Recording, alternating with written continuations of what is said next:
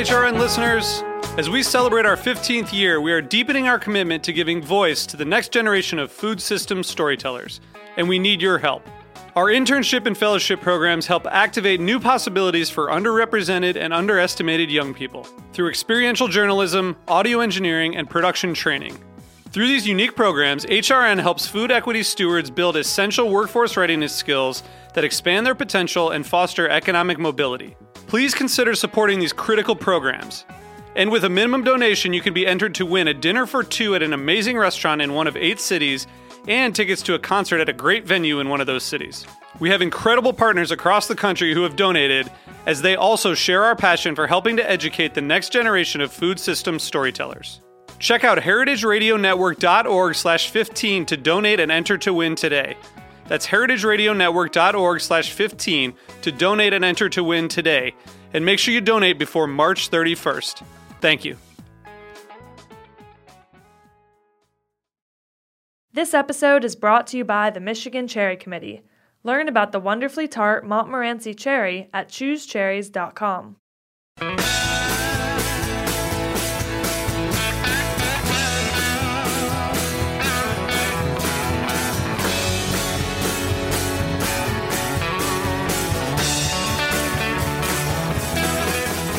Hey, welcome to Beer Sessions Radio on the Heritage Radio Network. This is April 2020. We're in the middle of the COVID quarantine, and we've got a special show. It had originally been planned on Heritage Radio Network to have Lars Garskjold in from Norway to talk about his new book, and John LaPolia of Bitter and Esters had set up a whole week of activities in and around New York City. Unfortunately, that trip and events have been canceled, but we got Lars on the phone anyway. So we're going to go around the room and talk about the historical brewing technique, the new book by Lars, and in particular, the Kveik yeast, which is what everyone has been talking about. So first, let's go around the room. Lars, please introduce yourself. I'm Lars Garskjold from Norway. Started out as a beer blogger and general craft beer enthusiast. And then I discovered this alternate universe of farmhouse brewing and got completely sucked in, and kind of almost left the world of craft beer behind now. That's great. And John? Hey, Jimmy. What do you want to know about me? I'm the owner of Bitter and Esters Homebrew Supply Shop, along with my business partner Douglas. Been open for about 9 years now. And yeah, we were working with Lars to have him in New York City to come and visit a whole bunch of places and talk about his new book and just find out more about the farmhouse brewing in Norway, which we'll do today. I'm excited. That's great. And Pete? Hey guys, Pete Lengel-Fushimi from Kings County Brewers Collective in Bushwick, Brooklyn, New York.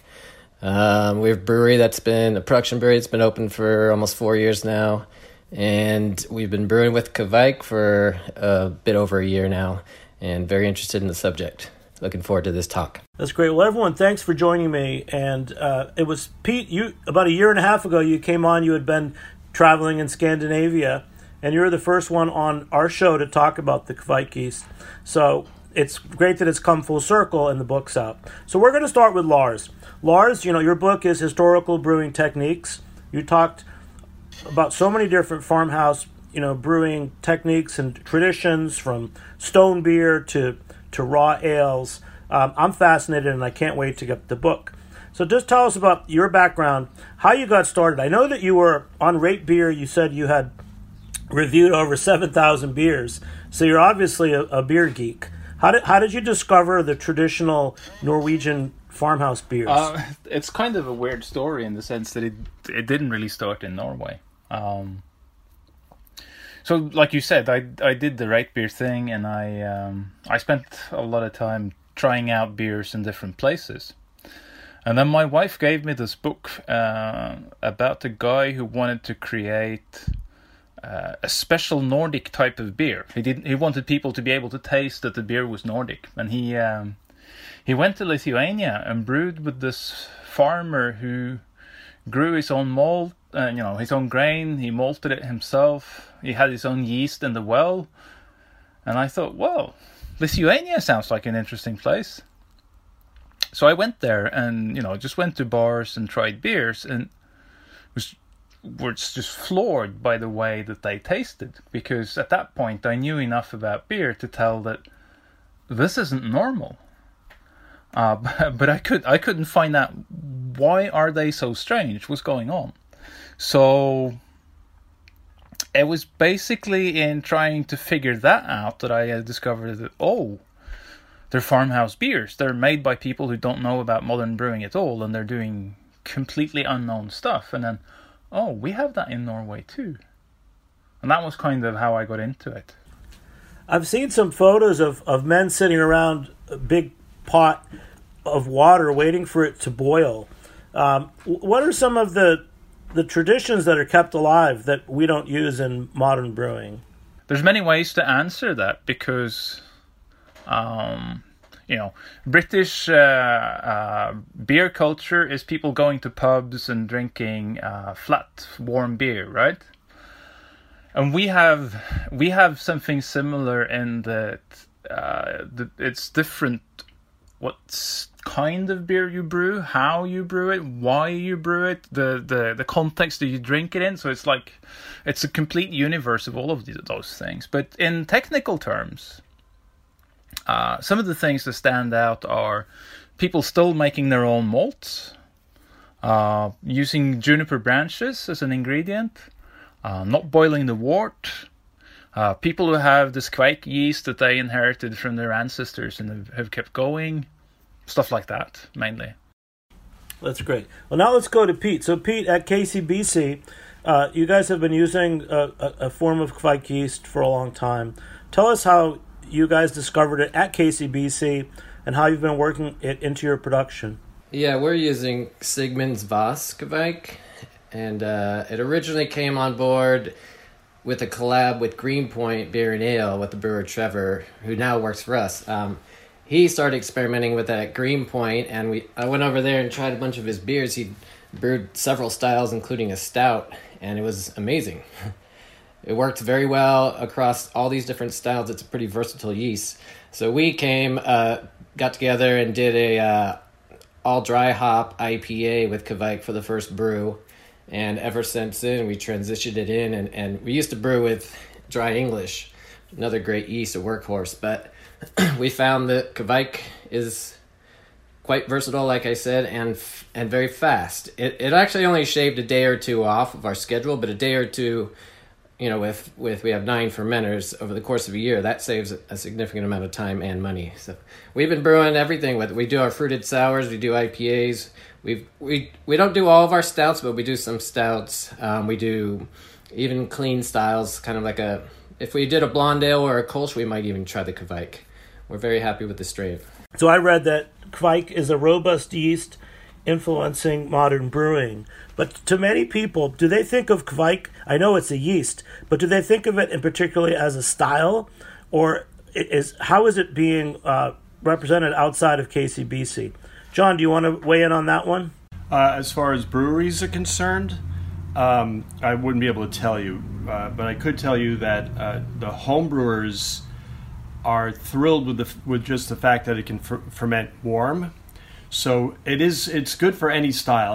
I wouldn't say that it was a style of beer. Kveik actually is one of the words for yeast, as far as I know. So it's really just a different type of yeast that can work in different ways and create neutral flavors, some fruit flavors.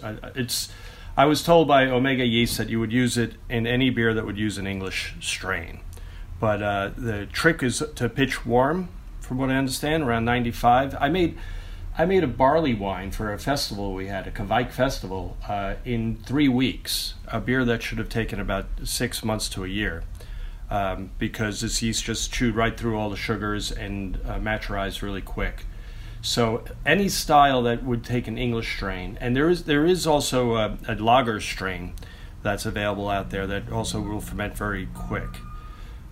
I heard of it first from a customer who told me that there was this yeast that could ferment really warm and he uses it during the summer, and I didn't believe him. Being the skeptic that I am, I was like, nah, it doesn't exist. And then he brought me a beer, and I was blown away by the fact that he actually was able to make this not just quick but hot. We used to tell people during the summer at my homebrew shop to make saisons. Saisons are known to be able to ferment warm, so everybody would make Saison styles, and that is a style.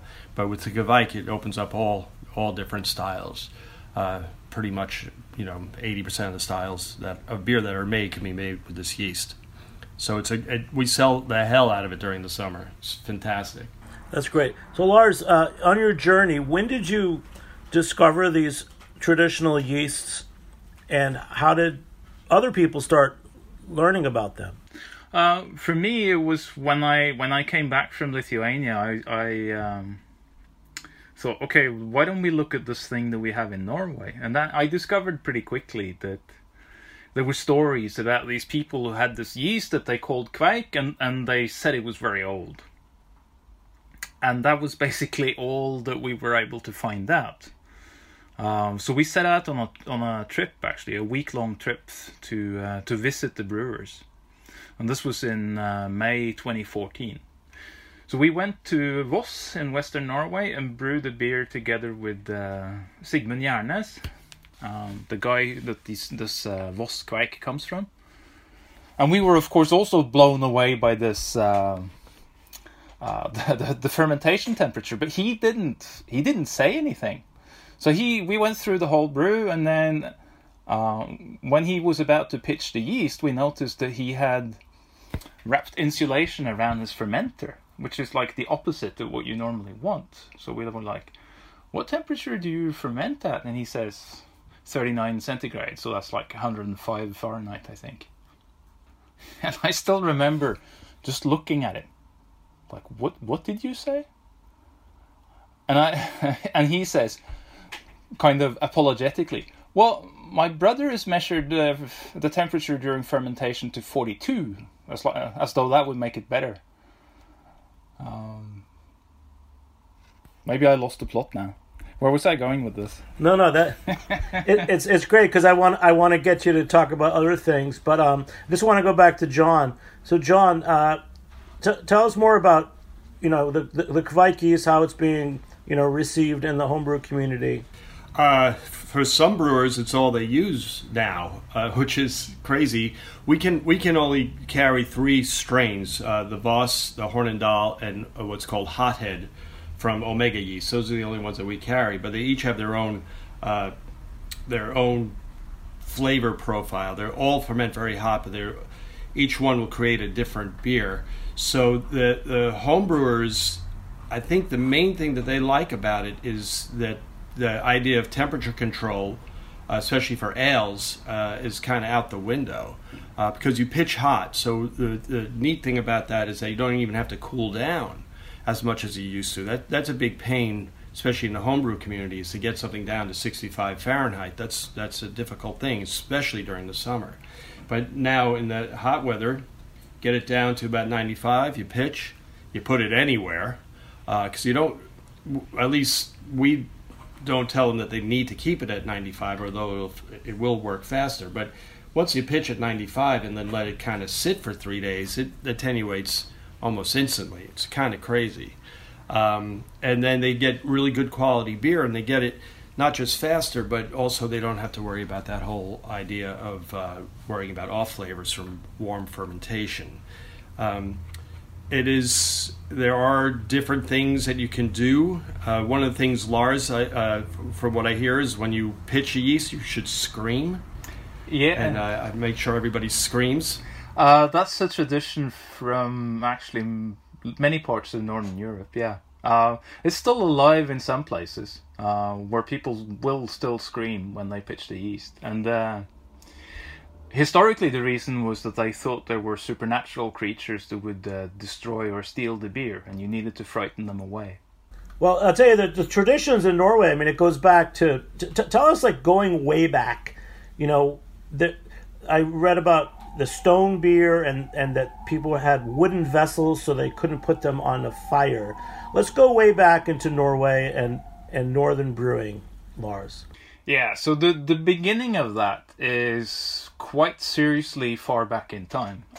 It's so far back that we don't know when it was. The growing of grain came to Norway roughly 4,000 before Christ. And it's possible that that the knowledge of brewing came together with the knowledge of how to grow the grain. We can't tell. Like from the moment that we get some insight into what people were doing, beer was already an established part of all of their traditions. So, if you want to talk about old traditions, something that's older than beer brewing would be stuff like fishing and reindeer herding, I guess. I could carry on and talk about the stone beer. I want you to talk a little more about the stone beer. Okay, I'll do that then. So, way back in older times, people did have metal kettles and so on from the Bronze Age, but the trouble was that mining was not exactly efficient at this time, so anything made of metal was really, really expensive.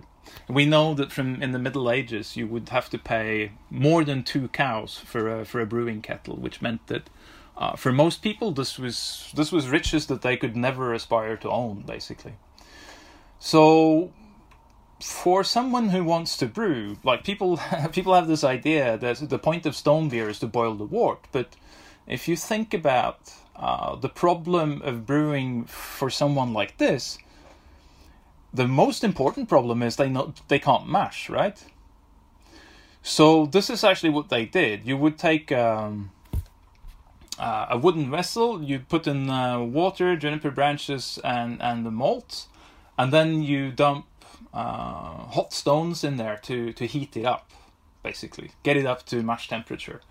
And of course, actually boiling the wort for an hour with hot stones is not easy, and that's probably why very few farmhouse brewers have been boiling their wort at all. So that's where the raw ale comes from as well. So what makes it raw ale? So it's you put it. They would put the hot stones in to make the mash. Yeah. And then is it just an open ferment?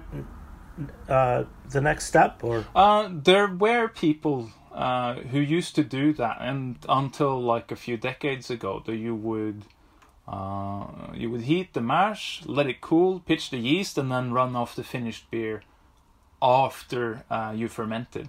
But the classic kind of raw ale brewing, as it developed out of medieval brewing, is you just pour hot water on the malt, you run off the wort, you cool it, and then you pitch the yeast. So you just skip the boil. Yeah. Hey, let's get John in there. John, any questions about some of these traditional ales? Yeah. Were hops ever used, Lars? Yeah. Or was it always just juniper and malt? I think from my statistics, something like 95% of brewers across Northern Europe used hops. So, but there were people who didn't use them.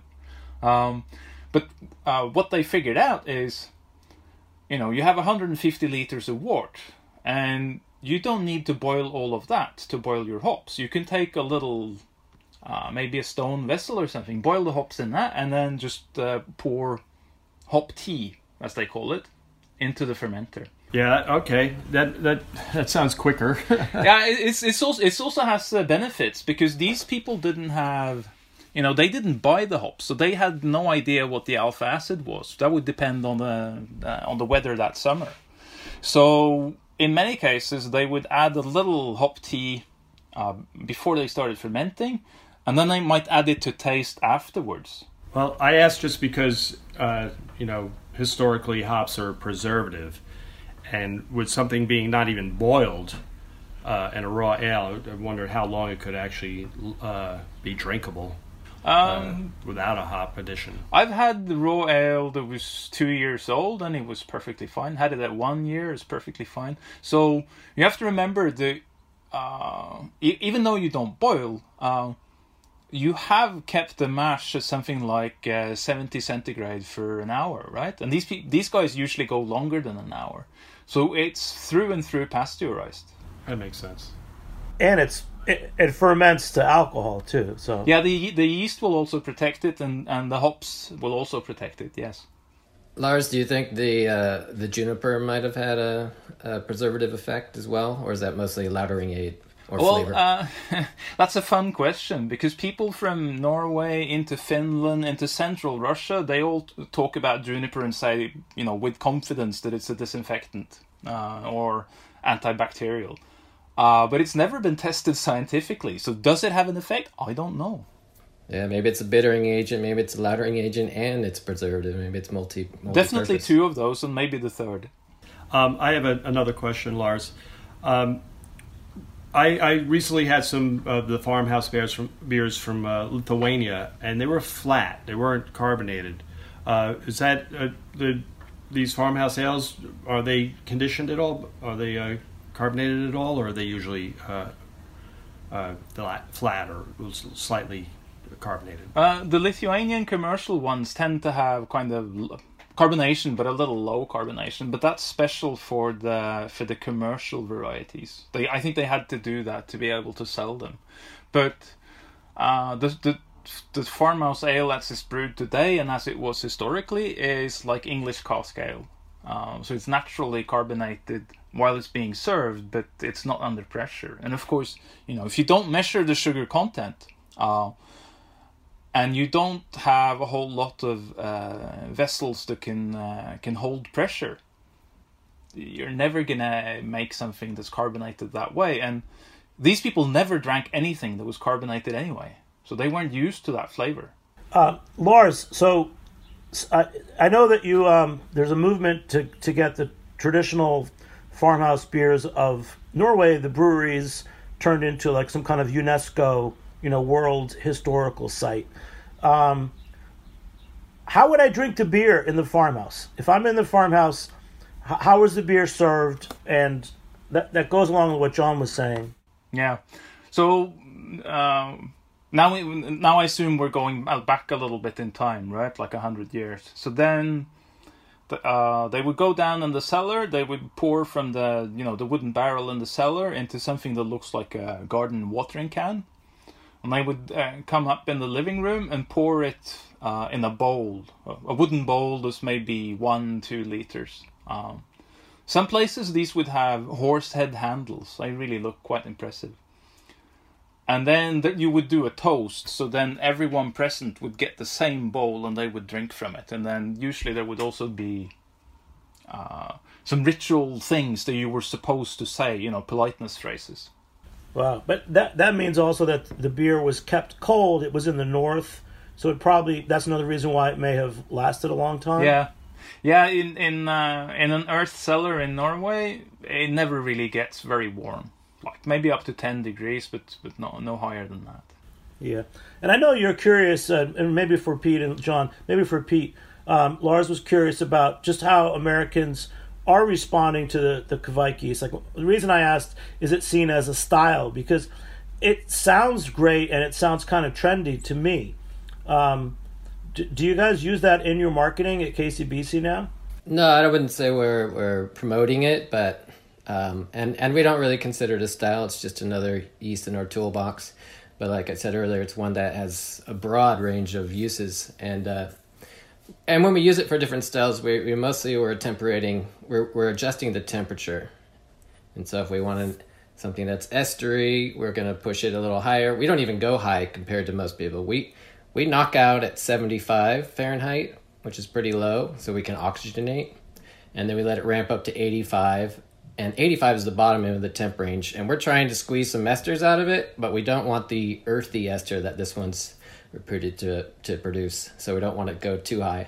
And if we're doing a fruited sour, we keep it really low. And if we're doing a stout, we keep it low because we don't want the esters, and we want to re-ferment the fruit. So we're trying to actually slow down this fermentation so that we can get the malt sugars fermented, and then we're going to add a bunch of simple sugars, and we want the yeast still in suspension, still active. We're still seeing issues with that because once this yeast switches over to simple sugars, it no longer wants to ferment the more complex malt sugars. And so we're getting a higher residual gravity on those. But yeah, we're using it as a regular yeast. We don't see it as a style, but we see it as a really good yeast for a variety of styles. And then John, so you said that Omega is a source of the yeast. Tell us about that business of yeast manufacturers and how that works for homebrewers. Well, they're laboratories, and they supply product to us just like any other distributor, any other vendor.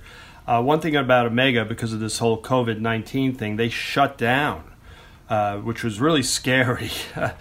because we love them and we didn't want to see them go out of business. But luckily they reopened recently. But they're a yeast lab, and so they have tons of different yeasts. They have yeast from all over the world and all different strains, and they're good because they do a lot of hybridization of yeast, so they have things that you can't get anywhere else. But they do carry these 3 Kveik strains, and I would, we still sell more of the London Ale 3, their British 5, than anything, because that's that Northeast IPA strain. But we're turning more and more people on to the Kveik because it takes care of so many problems that we teach to homebrewers. Mainly the idea of temperature control. That's the one thing that really scares people away, especially in a New York City apartment. I'm sitting in my apartment right now in April, and it's about 95 degrees in here. It's ridiculous. It's just the way it is in New York when you live on the top floor. I do have a question for Lars. One thing that I did try that I had read about, not sure where, but was to seriously underpitch these Kveik strains at a high temperature. It's supposed to be the way to increase esters and increase flavor, but I had bad results with that. I got a lot of that vinyl flavor, that kind of underpitched off flavor. Could you talk about that at all? Sure. The traditional brewers tend to underpitch quite a lot. Some of them really take it to an extreme and put in like a couple of dried flakes for 150 liters. It's kind of complicated to talk about people's experience and relate it to what I know of the original cultures, because it's not just that the individual Kveiks differ from each other. It's also that each Kveik contains more strains than we know how to count, really. So then this family has like 40 cultures, and there's at least 50 strains in each of them. So when you want me to talk about, I don't know which Kveik, and one of the 50 strains in there, and I don't know which, it gets really complicated. But as a general rule, the Voss and the Hornindal Kveiks, they do tend to give more esters when you underpitch them. But then they also want a lot of nutrient, and they want a good bit of oxygen to make that work. Yeah, that was something I realized, that they either work better with nutrient or with higher gravity beers, which will have more nutrient just as a rule. With the higher gravity worts, they tend to come out better. I've noticed it with that. Hey guys, we're going to take a break in a minute. I'd like to ask each one of you what you're drinking. Pete, what is a current beer that KCBC's brewing with a Kveik yeast? Well, really all of our ales currently. What I'm drinking right now is Robot Fish Simcoe, which is a single hop, single malt series. This one, we've been making it all along, and we've used a few different yeasts, but it's been all Kveik for over a year now. This guy's, it's all Simcoe malt and it's all Thomas Fawcett Optic malt and Simcoe hops and 6.6 ABV. Okay. And Lars, you mentioned a Norwegian raw ale. What was that beer? The Byglen? Yeah, it's from Bygland Bryggeri. They made a series that they call For the Love of Kveik, and then they do the original recipe for from the brewer that yeast comes from, and this is the one that's called the Framgarden. So it's a 9% raw ale with juniper branches. And is that only available in Norway, or is that shipped other places? For some weird reason, it's not shipped other places. That's something that really should change, I think. And John, are you drinking anything with Kveik in it? Not with Kveik, no. I'm drinking a beer from San Jose, California, a friend of mine's brewery called Santa Clara Valley Brewing Company. It's a beer called Electric Tower. It's a great IPA. I just didn't have any other beer. So I usually don't drink beer this early. That's great. And I'm drinking Industrial Arts Spring Landscape, which I seem to have a lot of right now. We're going to take a short break. We'll be back in a minute, and we'll be right back on Beer Sessions Radio.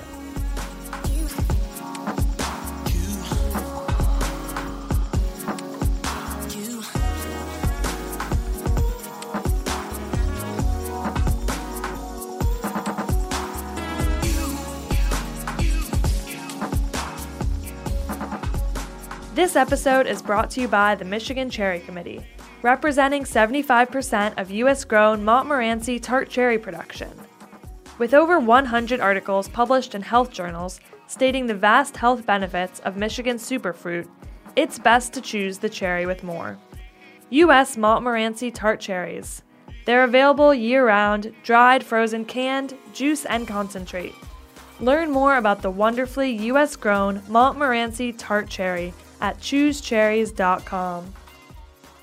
Hey, welcome back to Beer Sessions Radio on the Heritage Radio Network. In these times of COVID and being housebound, please don't forget to support heritageradionetwork.org/donate.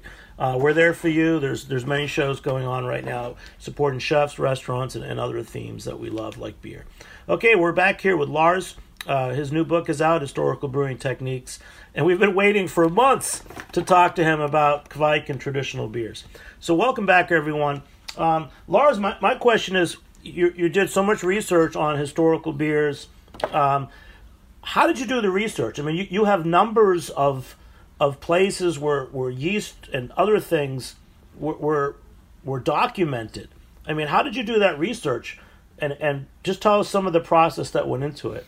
So I guess there's two main ways that I did it. So one is to find the brewers, to really go there and brew with them, because there's a lot of written documentation, but you can't understand a beer in a style that's utterly unfamiliar to you just by reading about it. So you have to go there, you have to see what they do and take the measurements that they don't take, and then taste the result and try and understand how they think and what they're trying to do.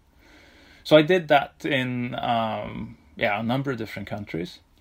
And then it so happens that there's something called ethnographic institutes in Northern Europe that documented all aspects of countryside life by sending out questionnaires. So there is, from 1953, there is a Norwegian questionnaire on farmhouse brewing with 103 questions in it. So they got 180 answers from all over Norway. It was 1,200 pages, all of it. And that gives really amazing insight into the detail and the variation and all of that stuff. And then I added other, book descriptions and stuff that I found on top of that. Okay, that was great. And Pete, I know you traveled in Scandinavia about a year and a half ago. Was there anything that stood out for you, like the use of yeast rings, or anything about how some of the old brewers preserve their yeast? Well, when I was over there, I was brewing, with guys that wanted to make Northeast style IPA mostly. So we didn't get into any traditional techniques. I did go out in Norway to some bars, and I searched out and found some of the Christmas ales, some of the raw ales, and some of the traditional beers. I tried them, and they were very different and very interesting, but we didn't get into brewing them. But when I first heard about Kveik, what I did hear was A, super high temperature, no fusel alcohols, clean fermentations with some esters, and B, its stuff is extremely robust. People would dry it out, cut it into kind of discs, and put it on a chain and store it for months, maybe even years. So very robust strain. Those were the two things that I originally heard. And then I found some brewers that were actually using it in the States, and we gave it a go. Yeah. And Lars, tell us about this tradition of yeast rings and how the farmhouse brewers preserved their yeasts. Yeah, so people preserved the yeast in a huge number of different ways. So they did absolutely everything, from just keeping it in a jar, or drying it on a cloth, or drying it on branches, and then some people made what's called a yeast log, which can be, just a section of the trunk of a tree, or you can carve it into really elaborate shapes that have a lot of little holes to keep the yeast in. But I guess the most iconic way is this yeast ring, as it's called, which is you make like 70 or 80 little wooden links, and then you chain them together so that it looks, it looks like a cross between a collar and a dog's spine or something like that. It's really quite an interesting object. And the point of that is that you get a lot of surface in a quite small space, so it's very efficient at picking up yeast. So then you drag this through the yeast slurry, you hang it up, it will dry, and then when you want to use it, you take some of the first water you lauter and you drop this thing in, and an hour later it's fermenting. That's great. Hey, John, tell us about some of the things you had planned for Lars's visit originally, because you had some very cool events planned. Yeah, I'm known for just stuffing things pretty tight when someone comes to visit. The first thing was we were going to go to the Brewminaries meeting, which is tonight. They're doing Brewminaries is a homebrew club in Brooklyn. They're doing a Zoom meeting tonight, but we were going to go. Their meeting was going to be at 18th Ward over in Bushwick, and Lars is going to give his talk. He has this really great talk on his book and on Norwegian and farmhouse brewing. And then where was I going to take him? I was going to get him on your show. I was going to get him on Steal This Beer. I was taking him to Google. Google has a homebrew club. We were going to go to that. We were going to go over to Long Island. There was a meadery that uses Kveik out in Long Island. And so he was John, which one is that? You know, I don't remember right now. Is it Beacon Meadery? Beacon? I honestly don't remember. It's in the middle of Long Island. Yeah. I'm sorry, I don't have it in front of me. Do you remember which one it was, Lars? Yeah, Meadworks. Meadworks, okay. That was Andrew was running that. And then we were going to go to my store, actually, on Saturday. That was the one of the last stops, was to go to the store. I don't have the itinerary in front of me, but we did have a whole thing set up for him. We were really looking forward to it, but you know, I knew pretty soon that it wasn't going to happen. Well, John, we always love what you do at Bitter and Esther's, and thanks so much for help putting the show together. Pete, you sent in some interesting comments, and I'm just going to read it and let you take it from there. I know that you guys are using the Sigmund Voss Kveik at KCBC. You said you've only done limited research into Kveik, but what are the things that you have to consider when you're using a yeast? You mentioned it's a very robust yeast, but what about it? How robust is it genetically?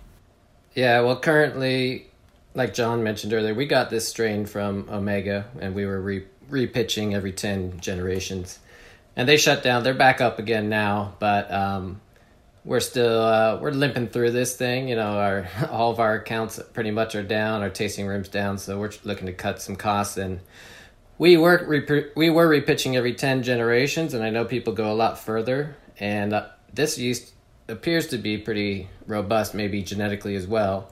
And so we're going to push it a little bit and see how well it does past 10 generations. We're at 10 generations now. And so we're going to see if it starts to drift. Because with most yeast strains, you may have heard of house character with a yeast. And that's when you keep repitching it, reusing the same yeast over time, it starts to drift genetically and it becomes kind of a different strain. Whereas if you want to keep something consistent, you go back to what's called a bank. And Omega is an example of a bank where they have it stored. And they go back to this master culture and they keep reculturing that and propagating it, and they send you the same yeast. But if you keep using this yeast over and over again, it's going to start changing genetically and it'll have different characteristics. We're not necessarily looking for that, so we're hoping that with this Kveik, it'll be pretty robust and it won't drift, and we'll have the same yeast that we've had before. So Pete, so the modern times, like yeast bank like Omega, what conditions do they have to keep that master yeast in? Oh, it's easy. They can do minus 80 degrees centigrade. They do what's called a glycerol stock, and it'll stay in there like almost indefinitely.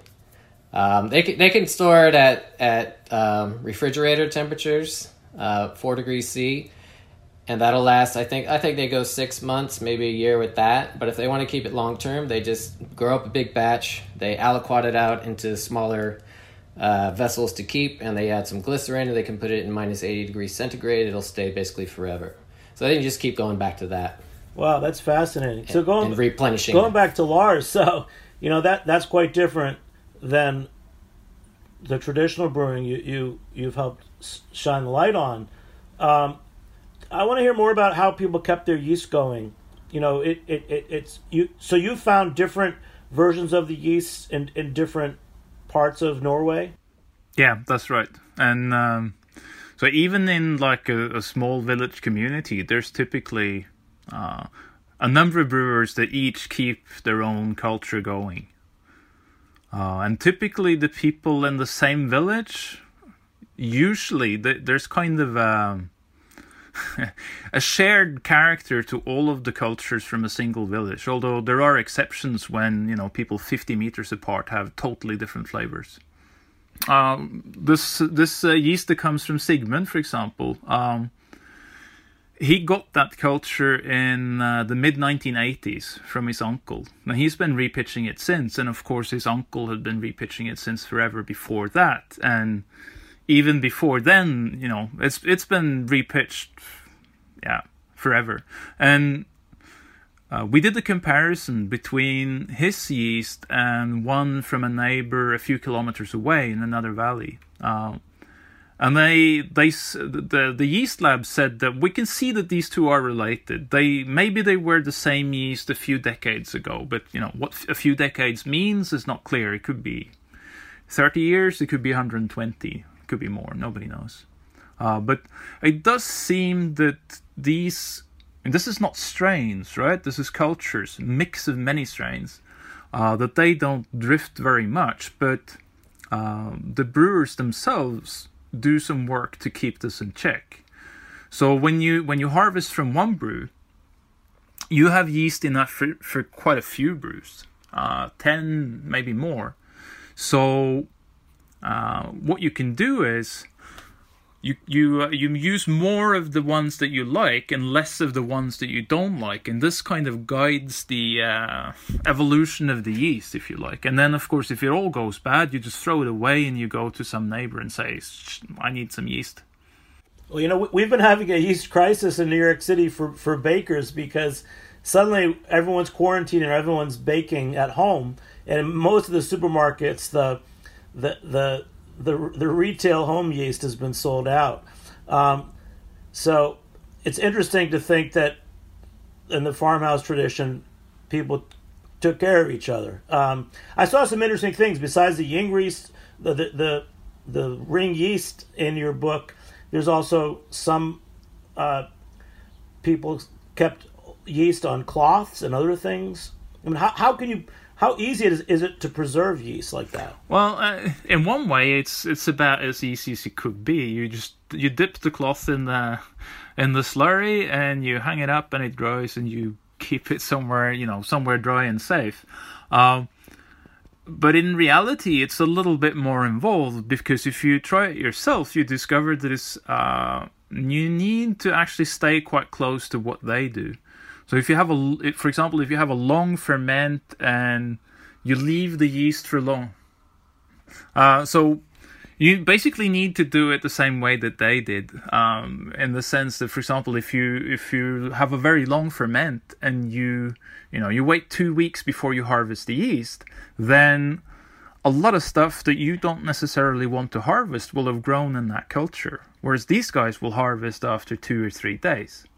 So there's tricks like that, and knowing whether you should crop from the top or the bottom, and probably some things that we haven't quite learned from them yet. There are the tricks that you need, but we approach all of this very scientifically, and we want all these technical explanations and the numbers and so on. But the reality is that if you just went to Sigmund Gjernes, you saw what he did, and you just did exactly the same thing, it would work. Yeah. And Lars, another thing from your book, I've heard people say that one reason these traditions have lasted in the places that you research, like Lithuania and parts of Norway, is that they're either remote or they're poor. How do you see these beer cultures versus our more modern era of commercial brewing since like the 19th century? Right. Yeah, there's been a huge die-off where people switch to buying things instead of making them themselves.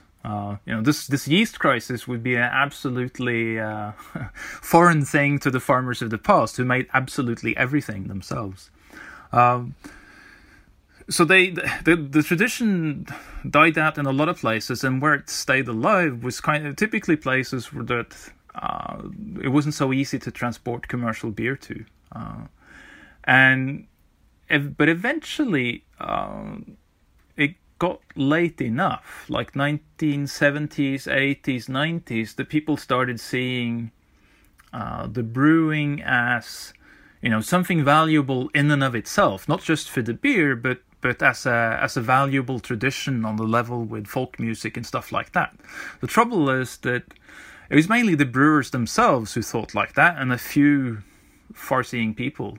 So the beer, got compared with mainstream lager, and then later with craft beer, and it wasn't very fashionable. So kind of a large part of the reason for writing the book and then going to the US to promote it was that I wanted the people in Western Norway and Lithuania to start appreciating their own tradition by making them see that people in America think this is fascinating. And if Americans think this is great, then maybe you should think it's great too. That's great. We're going to wrap up. John, so, when I took your class of bitter and esters, the first thing you talk about is sanitizing and cleaning.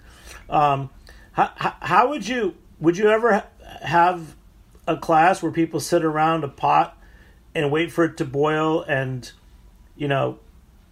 pitch a traditional yeast like this? I will now. You think you'll do it? The funny thing is, something that Lars hit upon was, yeast crisis. There's no yeast crisis. There's yeast everywhere. There's yeast on our skin. There's yeast anywhere. So if people want to make bread, all they have to do is make a starter. There's yeast out there that they can ferment with, right? Same with beer. But we just use these yeasts that have been cultivated through time, and we have pure cultures of it. But otherwise, yeast will outlive our species, that's for sure. And John, tell us, so right now your shop is open for what? We are open every day, actually, 12 to 6, but just for online sales. And then we have UPS shipping, and we have curbside pickup. The cool thing during this crisis, if there's anything that's cool, is that people have been going back to making their own stuff. You hear about people baking like crazy, but a lot of people are brewing. Both people have already brewed, and also a lot of new brewers. So people are kind of going back to the way things were, that they have to rely on their own self, on their own baking, and that's kind of cool. I like that, but it's kept us busy. And that's great. So when Lars's book comes out, you'll have it for sale at your shop? Yes, I will. Oh yeah, absolutely. I can't wait to get it. Yeah, so when you're listening to the show, it'll hopefully be the end of April or beginning of May 2020, and you'll be able to, I would say, go check out Bitter and Esters, order the book, Historical Brewing Techniques. And Pete, anything else you want to say about Kveik or traditions? I'll talk about yeast shortage. There might not be a yeast shortage, but there seems to be a flour shortage right now. We can't seem to get our hands on any. If you are trying to make some bread or something, like John's talking about, yeast is everywhere. But if you want a Saccharomyces strain, just take some fruit, stick it in your starter there. That's where these yeasts come from. Saccharomyces sugar mold. They grow on the skin of fruit. Give me a quick recipe for that, Pete. Raisins. Just chuck some raisins in get some flour and everything else you need for the bread, and throw some raisins in there. You'll get a starter going. That's great, man. Yeah, and flour, I read about it too. It's actually on the retail level, the 5-pound and smaller packages are most people don't really bake in America. So only 4% of all flour in America is geared towards home bakers at retail. Most of it's in 50-pound bags and larger for commercial bakeries. So that's another thing that has to get switched around. But we've learned so much from this last month. It kind of sucks. I'll say it again, COVID sucks. But I'm glad we got to take the time to talk remotely. I mean, thanks to everyone, Matt the engineer and Matt Patterson, engineer, Dylan Hoyer, our producer, and Heritage Radio Network for keeping this show going. I mean, I'm in the East Village. Pete, you're in Brooklyn, right? Yep, Greenpoint. And John's in Brooklyn. And Lars, of course, is in Norway. But we're on a remote podcast, and you'll be hearing that soon. So thanks everyone for joining. One more time, let's go around the room and everyone please say your name and a shout out. John. I'm John Lapola. I am owner of Bitter and Esther's Homebrew Supply Shop in Brooklyn, New York. Pete. Pete Lingel Fushimi from KCBC. Stay safe, everyone.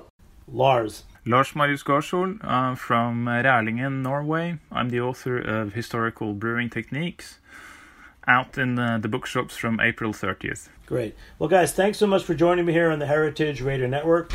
Big shout out to our engineer, Matt Patterson, producer, Dylan Hoyer. I'm Jimmy Carboni. Be safe, and we'll catch you next time on Beer Sessions Radio. All right. Woo! Beer Sessions Radio is powered by Simplecast. Thanks for listening to Heritage Radio Network, food radio supported by you. For our freshest content, subscribe to our newsletter. Enter your email at the bottom of our website, heritageradionetwork.org. Connect with us on Instagram and Twitter at heritage_radio. You can also find us at facebook.com/Heritage Radio Network. Heritage Radio Network is a nonprofit organization driving conversations to make the world a better, fairer, more delicious place. And we couldn't do it without support from listeners like you. Want to be part of the food world's most innovative community? Subscribe to the shows you like. Tell your friends, and please join the HRN family by becoming a member. Just click on the beating heart at the top right of our homepage. Thanks for listening.